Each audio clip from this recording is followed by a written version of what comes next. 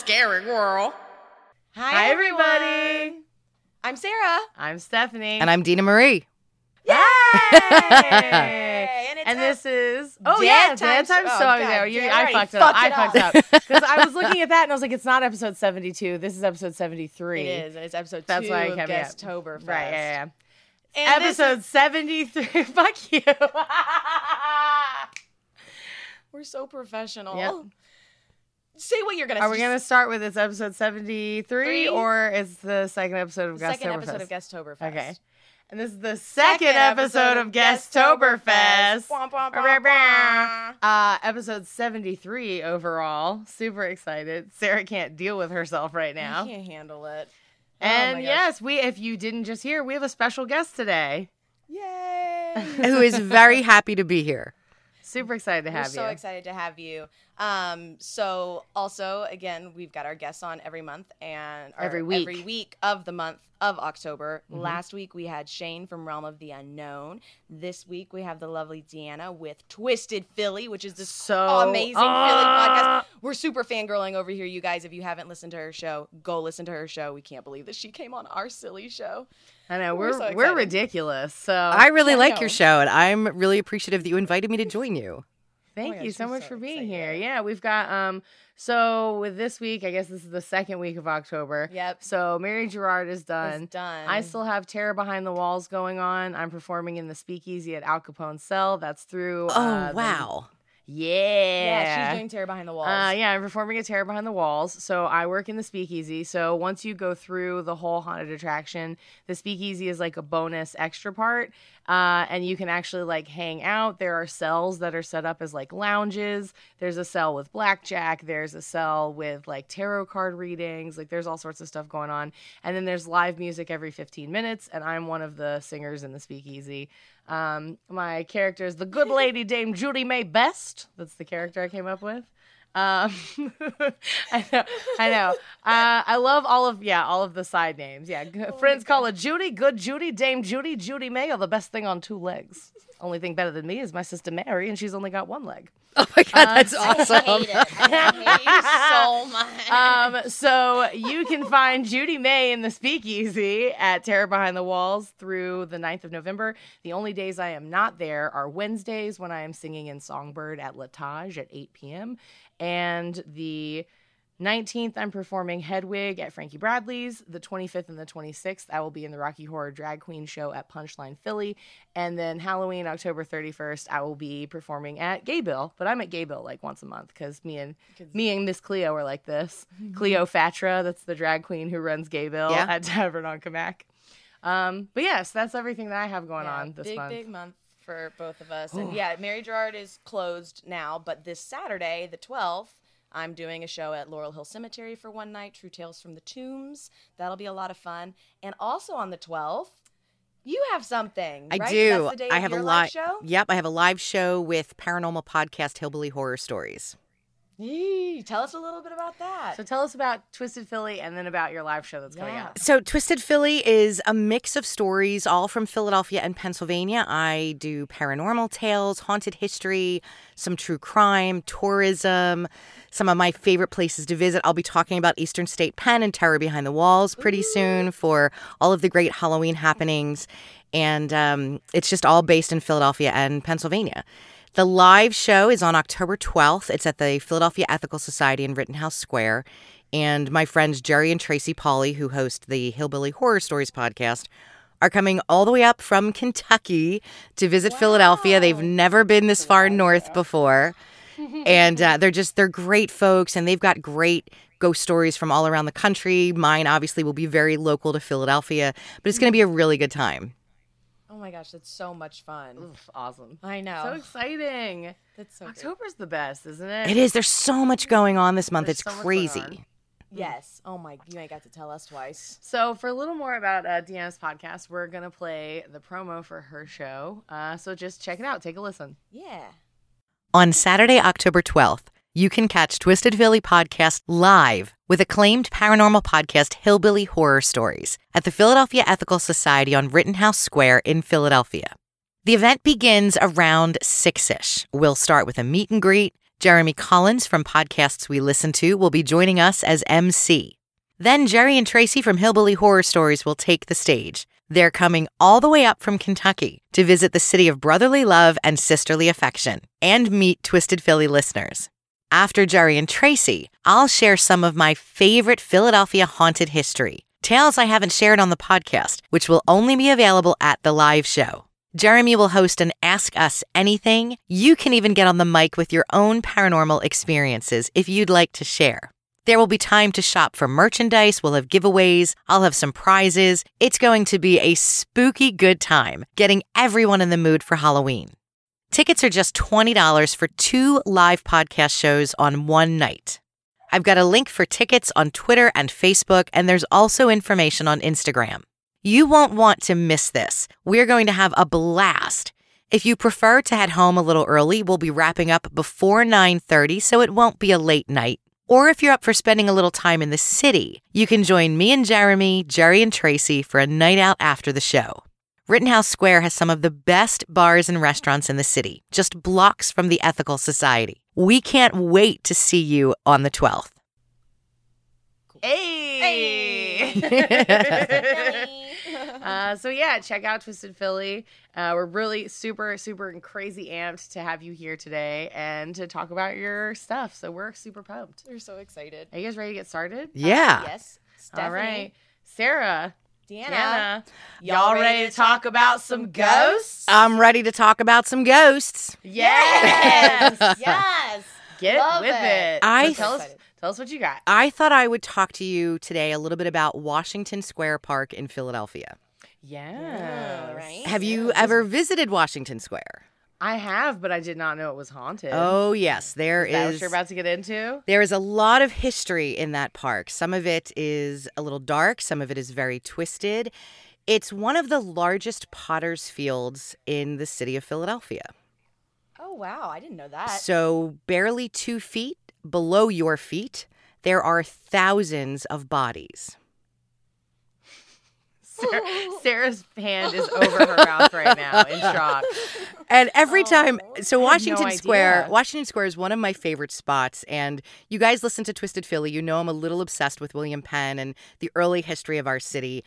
When he came to Pennsylvania in the late 1680s, he really wanted a municipal center while also protecting green spaces. So when he laid out the city grid, there's the square right in the middle where City Hall sits. And then there were 4 squares in the 4 corners of the city. And one of them was dedicated to be Washington Square. Now, initially it wasn't called Washington Square because when that space was designated as a green space, the Quakers were running the city, and part of their philosophy was never to name anything after a person. They didn't want to exalt anybody to that level of rank, like you're important enough to have something named after you. And then eventually, They're very humble. yeah, of course. And then eventually the name changed. And so for folks who haven't visited, Washington Square is about maybe about 100 feet from Independence Hall, where our founding fathers signed the Declaration of Independence. It's a great spot to visit. You know, when you visit the park, you'll see so many locals just walking their dogs or having a picnic. It's a great spot for families. It's a great spot for couples any time of year. They just don't realize that they're sitting a few feet above thousands of bodies. I was like, Yeah, apparently it's a great place to be buried. And I was going to say, yeah, no, I've been there a bunch of times. Yeah. I had no idea. So now I'm like, oh, okay. People Different don't world, realize the history of that park. Now, obviously, there is a magnificent marble tomb for unknown soldiers. These are soldiers from the Revolutionary War.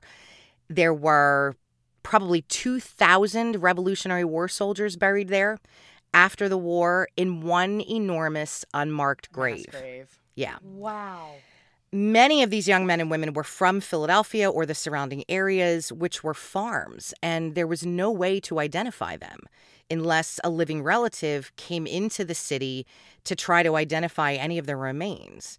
So having no family and not really being able to get them home to wherever they lived, they had nothing to do with them except bury them together in these large graves. And then there were hundreds that weren't even local to the area. So, you know, the Tomb of the Unknown Soldier, I think we all think of Arlington Cemetery, but there is a very large tomb with a perpetual fire there that's really beautiful. It is a statue of George Washington standing before this magnificent marble wall. And there's Washington's farewell address. But besides the monument, which is only about 60 years old, the park itself is over 300 years old. And it wasn't just a potter's field for Revolutionary War soldiers. It was also a potter's field for African Americans who fled the South and moved to Philadelphia. Now, there were very few African American cemeteries at the time that Washington Square was used as a potter's field. And although most of our city's African American population in the 1700s, in the 1700s and early 1800s were freed slaves, in death they were treated as very little more than disposable. So you have thousands of Revolutionary War soldiers buried there. You have hundreds of freed African American slaves buried there, again, in unmarked graves, in just giant mass graves. And on top of that, you have a few thousand people who died during the 1793 yellow fever epidemic in Philadelphia. Right. Also buried in Washington Square Park. So it was just kind of a catch. And your face is like, what the hell? Yeah, I'm just like, so this was where they put the people where they're like, I don't know what else. I don't know what else to do with them. Bury them in Washington Square. And the sheer scale of how many people lost their lives during the yellow fever epidemic is crazy. We lost 10% of Philadelphia's population at the time. 5,000 people died during the yellow fever epidemic. And although many of them lost their lives because of yellow fever, so many of them died because of the treatment. Because the treatment, it's like, if it doesn't, that which doesn't cure you will kill you. That's pretty much what was happening in the late 1700s, because people were being bled and they'd lose so much of their blood volume. And then they were put in tubs filled with ice water. And then they were wrapped in gauze that had been soaked in vinegar. What? How the hell do you survive something like that? Oh These were the treatments for yellow fever. I was going to say, so yeah, they weren't just dying of yellow fever. They were also dying from the treatments. Right. And they were torturous methods. You had people dying from the disease. You had people dying from the treatments. And really, it's those ridiculous methods of treatment that contributed to so many of the deaths of those 5,000 people back in 1793. All of that death and despair and sadness, I think, seeped into the ground in Washington Square Park. Oh my gosh, of course. Because there are thousands, literal thousands of people buried there. And it's insane to think about. Folks have no idea. I think about when I visit, and I think about people that I see just kind of going about their fun afternoon in Washington Square Park. And I look around, I'm like, yeah, you have no idea there are thousands of people. Just walking, we're tramping all on them. Well, talking about the energy of all the sad, horrible things that happen there. Like Sarah has mentioned, she's known people who worked at Terra before at Eastern State, and she's like, and they all tell me they've seen stuff, and I always think of myself as super skeptical, and I'm looking for things. I haven't seen anything, but I did a night tour where we went around and just looked at the prison, and I was completely just overwhelmed with grief. There was a part where we were walking through the yard, and I was looking around, and I just started crying, and I couldn't tell you why. I didn't feel spooked, I didn't feel scared or anything, but I was just overwhelmed by grief in that space, and all I could think was, I was like, there's just such horrible things happened, and I feel sadness here. I just can feel the sadness in this place. It was really intense. I think I absolutely believe porous surfaces can absorb energy, and that so much of our city was built with limestone, which is an incredibly porous material. Mm-hmm.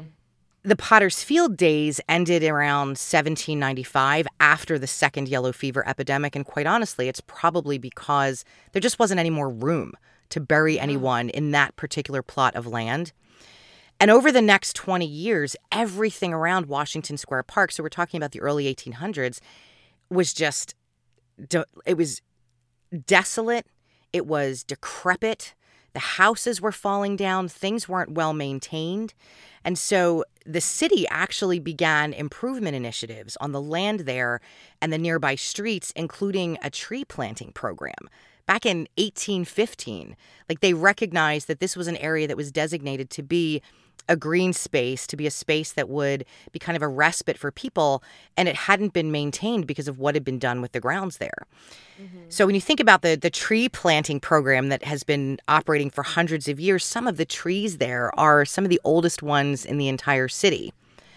But it doesn't change the fact that it is the largest mass grave in Philadelphia, and it's absolutely believed to be haunted. I have personally never seen anything. I've never experienced anything, but I've also never gone there at night. And when I think about it, I'm like, I didn't think it was intentional to avoid going there at night, but maybe subconsciously it is. Right? You're like, you know what? I'm not even gonna put myself in that position. There is a legend that Philadelphia's homeless population does not sleep in the park. And I mean, we live in Philly. We see the homeless population. We have a very large population of displaced persons. Some people don't like going to shelters. So a park like Washington Square with a decent amount of benches, I mean, it would be a place for someone who doesn't want to go to a shelter or doesn't have anywhere else to go. It wouldn't be the worst place in Philadelphia where somebody could sleep outside if the weather conditions weren't horrible. They do not sleep in Washington Square Park. Wow. They refuse to spend the night there because of the legends about ghosts. And so I'm going to tell you about the first story of a woman named Leah. This was a Quaker woman. And during her life, she patrolled Washington Square to protect it from grave robbers. That was a big problem? Grave robbers were a huge problem in Philadelphia in the 1700s because of Jefferson Medical College and University of Pennsylvania. So most of the colleges for medicine started in Philadelphia. If you were someone who wanted to become a doctor or especially a surgeon in the 17 and 1800s, you studied in Philadelphia. And that's the Mutter Museum. It used to be. Absolutely. Right, from yeah, Dr. Mutter. Physicians, but now it's a museum. These medical colleges needed cadavers for students to practice on. And typically, they would get cadavers from criminals who either died in prison or were put to death as a result of their crimes. But there weren't enough because there were people from all over Europe and all over the original colonies coming to Philadelphia to study medicine. We had a huge population of grave robbers. And some of these grave robbers were employed by physicians at Jefferson Medical College. Oh my God. They were paid. Yes, they were paid by the physicians to get bodies so that they had enough cadavers for medical students in the 17 and 1800s, right? How fucked up is that? Oh my God. I feel dirty knowing that information. That's why, like, when I talk about as bad as things are now, people have no idea how jacked up the city was in its earliest days. I was Philly. Philly's never changed. Right, yeah, exactly. I'm like, no, Philly. No, I mean, the corruption at the heart. Philly didn't get this way. Philly was born this way. We were born this way. We absolutely were born this way because you think about the Quakers who came here with William Penn. Philadelphia was settled on the concepts of religious freedom, tolerance. And then once they got here, they started to own slaves. Yeah, and as other Quakers emigrated here in the late 16 and early 1700s, they looked at Penn and the early settlers and they're like, "What the fuck are you doing? This isn't our faith." This is literally the opposite. Just because you came here, right? Just because you came here and people were doing this doesn't make it okay. So yeah, our corruption goes back decades, if not centuries. Oh, Philly. And so what was really tough about Washington Square was because it was a potter's field, nobody kept an eye on it. It was so easy to get bodies out of that spot. So this very old woman named Leah, she was an older Quaker woman who lived in Philadelphia. She would walk the cemetery. And she called herself the keeper of the graves and the protector of the dead. Ooh, right, girl. That sounds like such a badass name. I'm Leah. I think there's like an original short play or horror story somewhere in there about Leah. So, if they made one about Mary Gerard, they can make one about Leah, the protector of the dead. Let's do it. Let's write it. Done. Every night, Leah walked Southeast Square, which we know today as Washington Square Park. She wore a long cloak with a hood that shadowed her face because she wanted to hide her face, hide her identity from the men who buried the dead, because the ones who were burying the dead were also some of the same men that were digging them back up and selling them. She had horrible arthritis, and so her hands were crippled to the point where they looked like claws. And she also suffered from a curvature of the spine. I mean, she was in very old age, and so she cast a rather imposing figure when you think about. People think death is roaming around the fucking exactly, park. exactly. Like death. Oh my goodness, smart woman. One of the most reliable sources about a ghost sighting in Washington Square Park is a detective from South Philadelphia. The first time he claimed he saw this woman was about 20 years ago. He was on his way to work, so it was early 2000. It was very early in the morning, so we're thinking like 4 or 5 a.m. before the sun came up. And he used to cut through Washington Square Park from his home to get to the precinct where he worked. And on this particular morning, he stopped at the fountain. There's this incredible fountain in the center of the park. And he stopped and sat on the edge of the fountain so he could take a sip of coffee from his thermos because it was so cold out. It was in the fall. And he thought he was alone until he noticed somebody kneeling in the leaves and grass not far from where he sat at the fountain.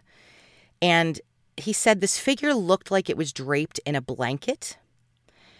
And he thought it was a homeless person, maybe somebody digging through leaves, looking if they could find some trash, maybe somebody left something, something of value, maybe he could find some money. So at first he ignored this person. But he said he was just continuously drawn to her. So like you were talking about that feeling you got at night in Eastern State, even though you didn't see anything, just this overwhelming feeling.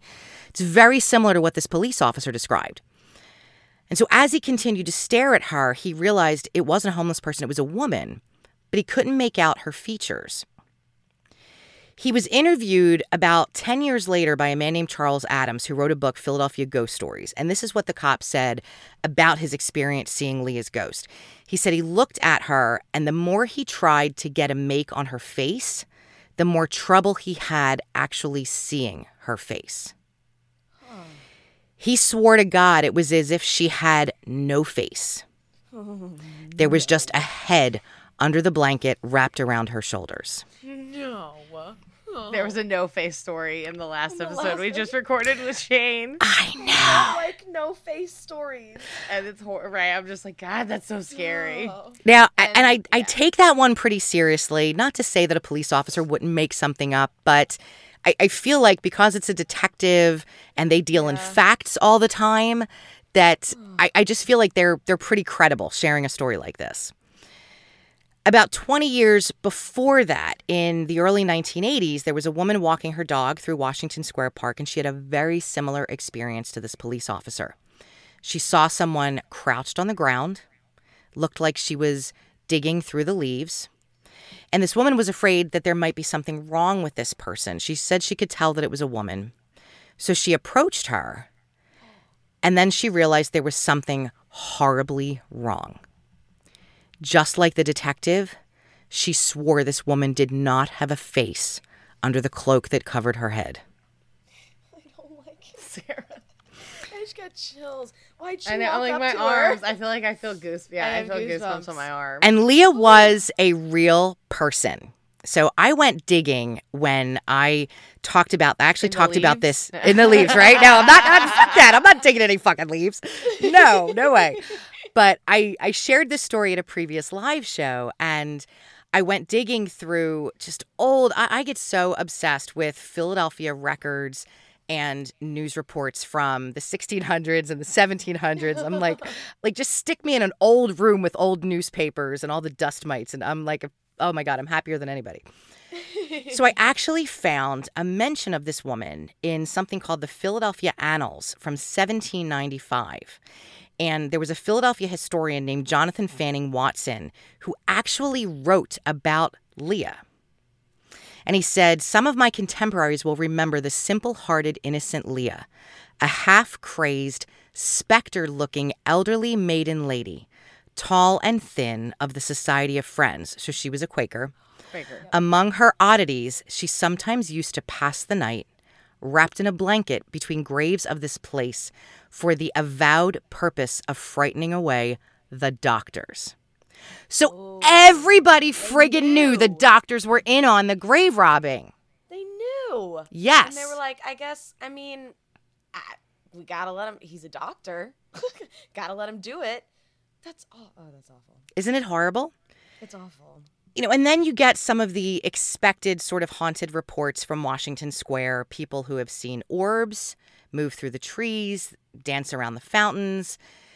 More often than not, if you take a ghost tour that goes through Washington Square Park, or you do any searching on the internet about people's experiences on ghost tours, you are going to find so many reports of people who claim to see orbs, people who said they've captured them on film. Again, I've never seen anything like an orb or Leah anywhere in Washington Square Park, but I've never gone there at night. I've never been there in the dark. And I've never gone in the early hours of the morning. But the Leah sightings, the two most credible ones that I shared with you, are in those very early morning hours when it's still dark, before the dawn. And I'm trying to get my courage to visit. Well, I don't know. Maybe if you guys come with me. I'd go. I could go. We're not bringing a Ouija board. Oh, fuck no. No Ouija board. No Ouija board. No. Now, I was going to say, I've been to Washington Square Park at night, but this was in the height of the Pokemon Go phase. Because there are all sorts of cool little Pokestops that were in there, and you could get all sorts of weird random Pokemon there. So when I went, it was at night, but never way late. It was never the middle of the night, 2, 3 a.m. I was there at 9, 10 o'clock at night. Yeah. When there were also tons of other people there, their all phones, playing Pokemon Go. Pokemon. Yes. And there's so much ambient light that time of night in the city, too. Right, exactly. Yeah, there were street lights everywhere. But this was when I lived on South Street, so I could just walk down. I would walk a couple blocks over and I would go there, and then I would just walk back and just play Pokemon Go. I'm thinking between 4 or 5 a.m. Yeah. Yeah, when the detective said he saw her. Still dark. When he would have been on the way to work. Yeah, that light blue ambient glow. But I love knowing that it's not just a legend, that she is a real person who people in the city of Philadelphia at that time actually wrote about and knew and saw. Yeah. And the other thing that I wonder is, okay, well, if you all knew about the grave robbers and their connection to the schools, why did you leave this 80-year-old woman alone to fight them off by herself, for God's sake? They were like, did anybody go help her? Help a she's sister doing out. A hang-up job. She doesn't need any help. She's terrifying. I was like, yeah, I guess no one else wanted that job and she wanted it. So you're like, sure, let her have it. I don't. Apparently, she still wants it. She doesn't have a day job. She's retired. She's retired. got nothing better to do. She's just scaring them off. Good for her. She seems to really enjoy it. She's given herself I don't want to take that away from her. We'll let her have it. Yeah, I love that she named herself, that she gave herself these really magnanimous titles. It's fantastic. The keeper of the graves and the protector of the dead. Protector of the dead. Yeah, I want to see that business card. Right. That sounds fantastic. Hi, I'm Leah. Let me help you with all of your afterlife planning. They're embossed. She's got a black business card and it's embossed with gold. She's just protector. I think we need a t-shirt design like that. Yeah. Oh, yeah. Yeah. Protector of the dead. It's a woman's job. Man couldn't do it. Oh, really though? No. They couldn't do it. Well, so the next time you're in Washington Square Park, with each step you take, think about the thousands of bodies that are just a few feet. And I mean a few feet. We're not talking 6 feet down. We're talking 2 to 3 feet beneath your feet. And of course, those are the thousands of bodies minus the ones that the doctors already stole. took. Right. Because who knows how many they took if they were needing to for multiple colleges across the city. When you mentioned that, when you're like, they're using it because we're training new doctors, and of course you need these things to practice on, I was like, oh my God, that just makes the human body so not a person. It's not life. It's not any you're just. We need a body. We need a body to train them on. Doesn't matter. Just go get one. Well, and some of the punishments that criminals faced was not necessarily if they were put to death, but when they died, their bodies would be given to Science for Medical College. That was a form of punishment. Wow. Because it was looked at by some as desecrating the body. Yeah. So they would use that as part of the sentencing to deter people from committing crimes. Wow. The idea of donating your body to science for the benefit of others, there was no concept of that. And that also requires your consent, right? These folks were not in any way consenting to any of this. Yeah, like you said, it's a punishment. Poof. It's heavy. The idea that doctors are like, we need to contract our grave robbing so we can get more bodies. I'm just like, there's a story there. I'd watch that show. I'd watch that show. I watched that TV show. Definitely. Those Victorians were a hot mess. They really were. They were crazy. Makes me feel a little better about where we are right now. Right, that's fair enough. Just like, a little there's bit. always been some crazy shit going on. That's not new. Right. People have always been awful. weird, right? Always. Oh my God, that's fascinating. I digress. Yay! Are those all the ghosts? And she's the main ghost. In Leah Washington? is the main ghost. I haven't discovered any reports of any other spirits there, which you'd think that there might be, considering how many people were buried there, unless that's the orbs that some folks see. It's just spirits from so many of the different dead that unfortunately call that mass grave their final resting place. But most of the stories that I uncovered were about Leah. About her. Some of them were much shorter and not quite as specific as the two that I shared with you today. Those two have always had a real ring of truth to them, partly because they're so similar. And they happened 20 years apart, but there's so much similarity between the two of them. Whenever I hear about reports of hauntings and ghosts, when there's consistency between people's reports, especially when they're people that wouldn't have had any connection to one another, that always seems to have a bit of truth to it and seems much more plausible. And so that's what really sticks with me about Leah's is those two stories in particular. Wow. No, yeah, that's true too. I was like, when you get the sort of continuity, like I'll always go back to Cell Block 12 in Eastern State, but that multiple people have had the woman like run and scream, scream, and then run gosh. away. Oh, that one's still. Oh God. I'm almost ashamed to admit, but I do not do Terror Behind the Walls. So I've never done it. I've done it because I did the mock run, which was like the night before our dress rehearsal, where it was basically a dress rehearsal. Everyone was in costume, but we didn't have makeup on. Mm-hmm. And me and like I was there with the other speakeasy people. Like we went as a group through the haunt. So I've been through it. I mean, it's just a lot of jump scares. It's just a lot of people jumping out at you. And God, it's one of the best in Pennsylvania. It was so much fun. It was a really good time.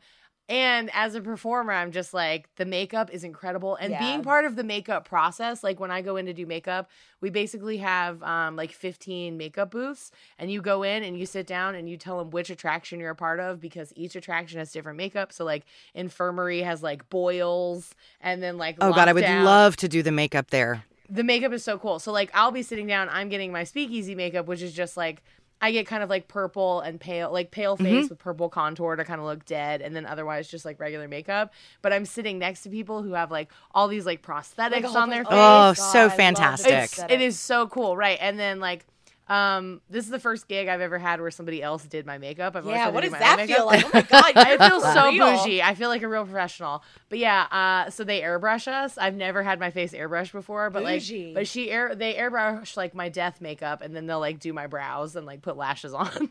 but my purple like sunken in face, that's all done with airbrushing.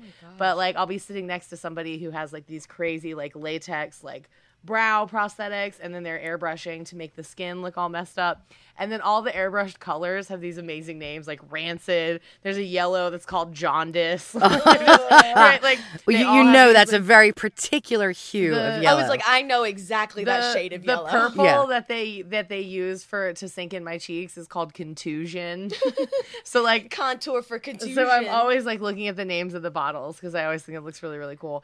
But yeah, as like just a performer, like if I feel like I was less scared because to me, I could think about it as a production. I was just blown away by it. I was like, all the makeup is so thought out. These costumes are incredible. The set design is amazing. So I was thinking of it from that perspective, but also it's way less scary because if you're in a group. Like there was a big group of us together. We're all holding arms. And so we're like, oh, I see you. Don't you jump at me.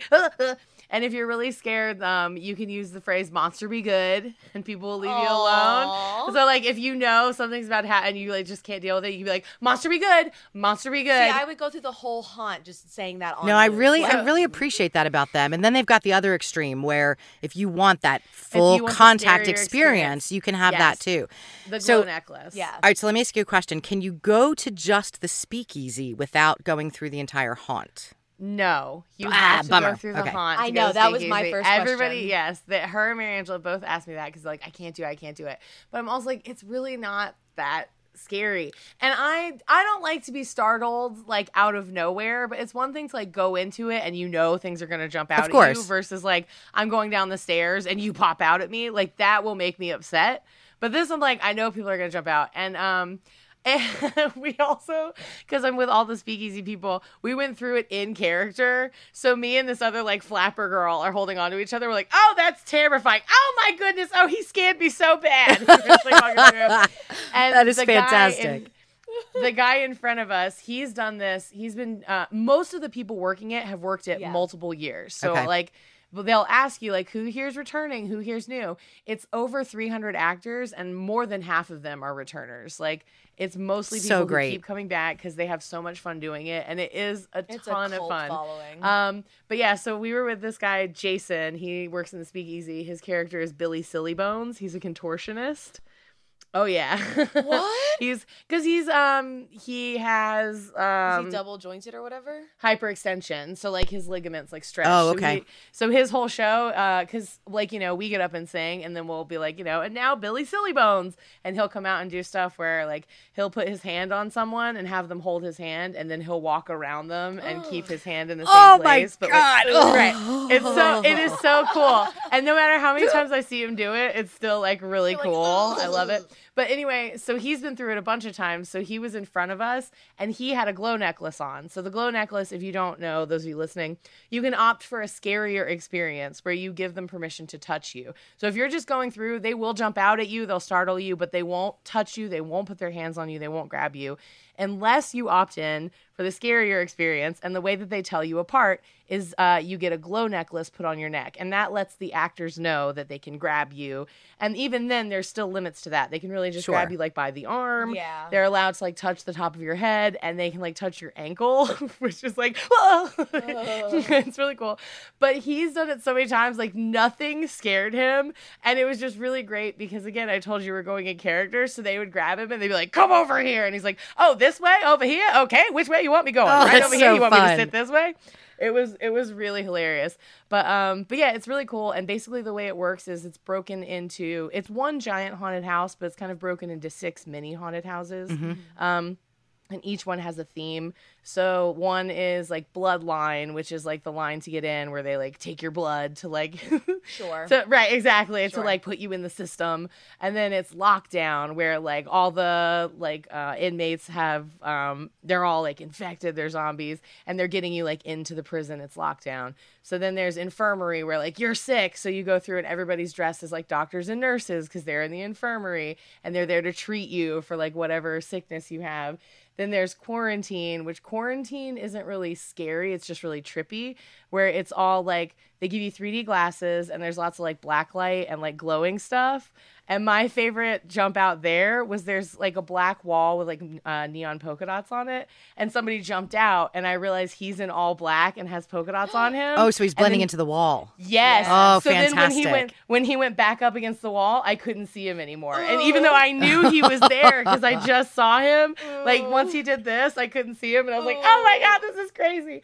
But it's so fun. It's super super cool. And then the last thing you see is a SWAT, which is just a zombie dance team, and it's super great. They just all have like crazy zombie makeup, and like they have a big like dance scene in the yard, like when you're leaving and you hear this alarm going off, and like they all just kind of like come out because they're like zombies and like twitch out, and then the music starts and they have this huge dance number. It's awesome. Oh my God, it's like a flash mob. Yes, choreographed. but they're like zombie SWAT team members, right? And then once you get past the yard, the speakeasy is on your way like towards the exit, so it's an optional extra piece. And the speakeasy is at Al Capone's cell. So like you come in and it's all of cell block 8 and cell block 9 is all part of it, and Al Capone's cell is in the middle. but the cell block is like super long, and some of them are like you can just look inside, you can't go in, but there are a ton of them that you can go in, and there's like a weird specimen room that has all these like old bugs and like a dead cat, like all these like creepy things. And there's like a cell that has blackjack, and then there are cells that are just set up like lounges where they're just like chairs and you can just go sit in a cell and like hang out And drink. And drink, yeah.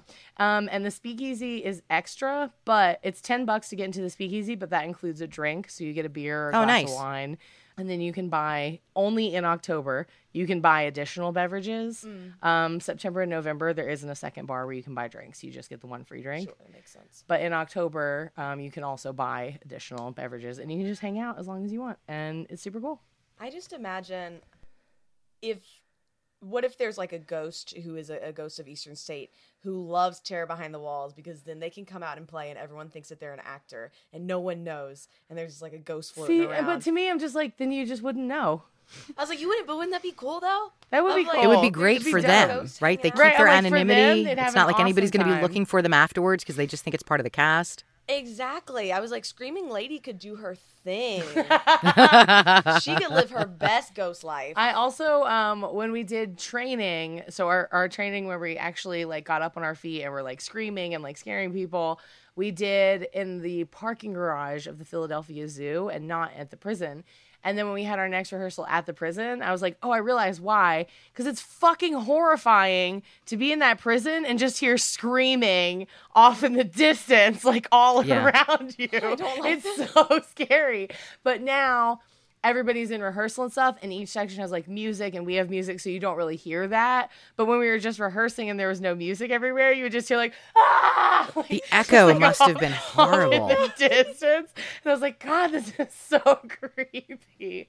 But it's awesome. It's so fun. And yeah, and I can't wait to go through it again on a night when I'm not working. Because it's a trip. It's super funny. I like it. I got to push myself to do it. I don't love jump scares. I do the self-guided tour so much, and I promote the hell out of Eastern State Terror Behind the Walls because I think it's like the best in the country. I mean, the work that goes into it, the preparation, the production, it's far superior to so many other people that try to emulate that. Yeah. I am not a jump scare fan. I just, I don't trust myself. That's what it is. I can recover. Someone? Yes. That's exactly what it is. We have a lot I'm afraid of I'm going to punch on somebody. how to deal with that, on how to deal with it. And they're like, they talk about how there's a difference between somebody like, they teach us how to jump and get back. Yep. So that you jump at people and don't get in the range of them hitting you. But also, they talk a lot about like de-escalation and the difference between somebody who like, there are people who come in there like looking for a fight. Like people who come in like, I dare somebody to jump out at me. And like telling those people versus somebody who was genuinely like, ah! Right, this would be more of an emotional reaction, and in that split second, you don't even realize what you're doing. Right, and I would hate to do that to somebody. And they were just like, understand that there's a difference between those two kinds of somebody hitting you, and like, but like also how to not get hit, like how to kind of jump at people and jump back so they don't get you. Yeah. And like keeping yourself like low centered so that when you jump out, like you're jumping like this. You got your balance. People, right, but so that you lean back and they don't like swing. Oh my God. Slap you in the face. But again, but lucky, like being in Speakeasy, I don't have that going on at my attraction. But what someone suggested to me that I could scare people, and I got so excited, and this is my new favorite thing.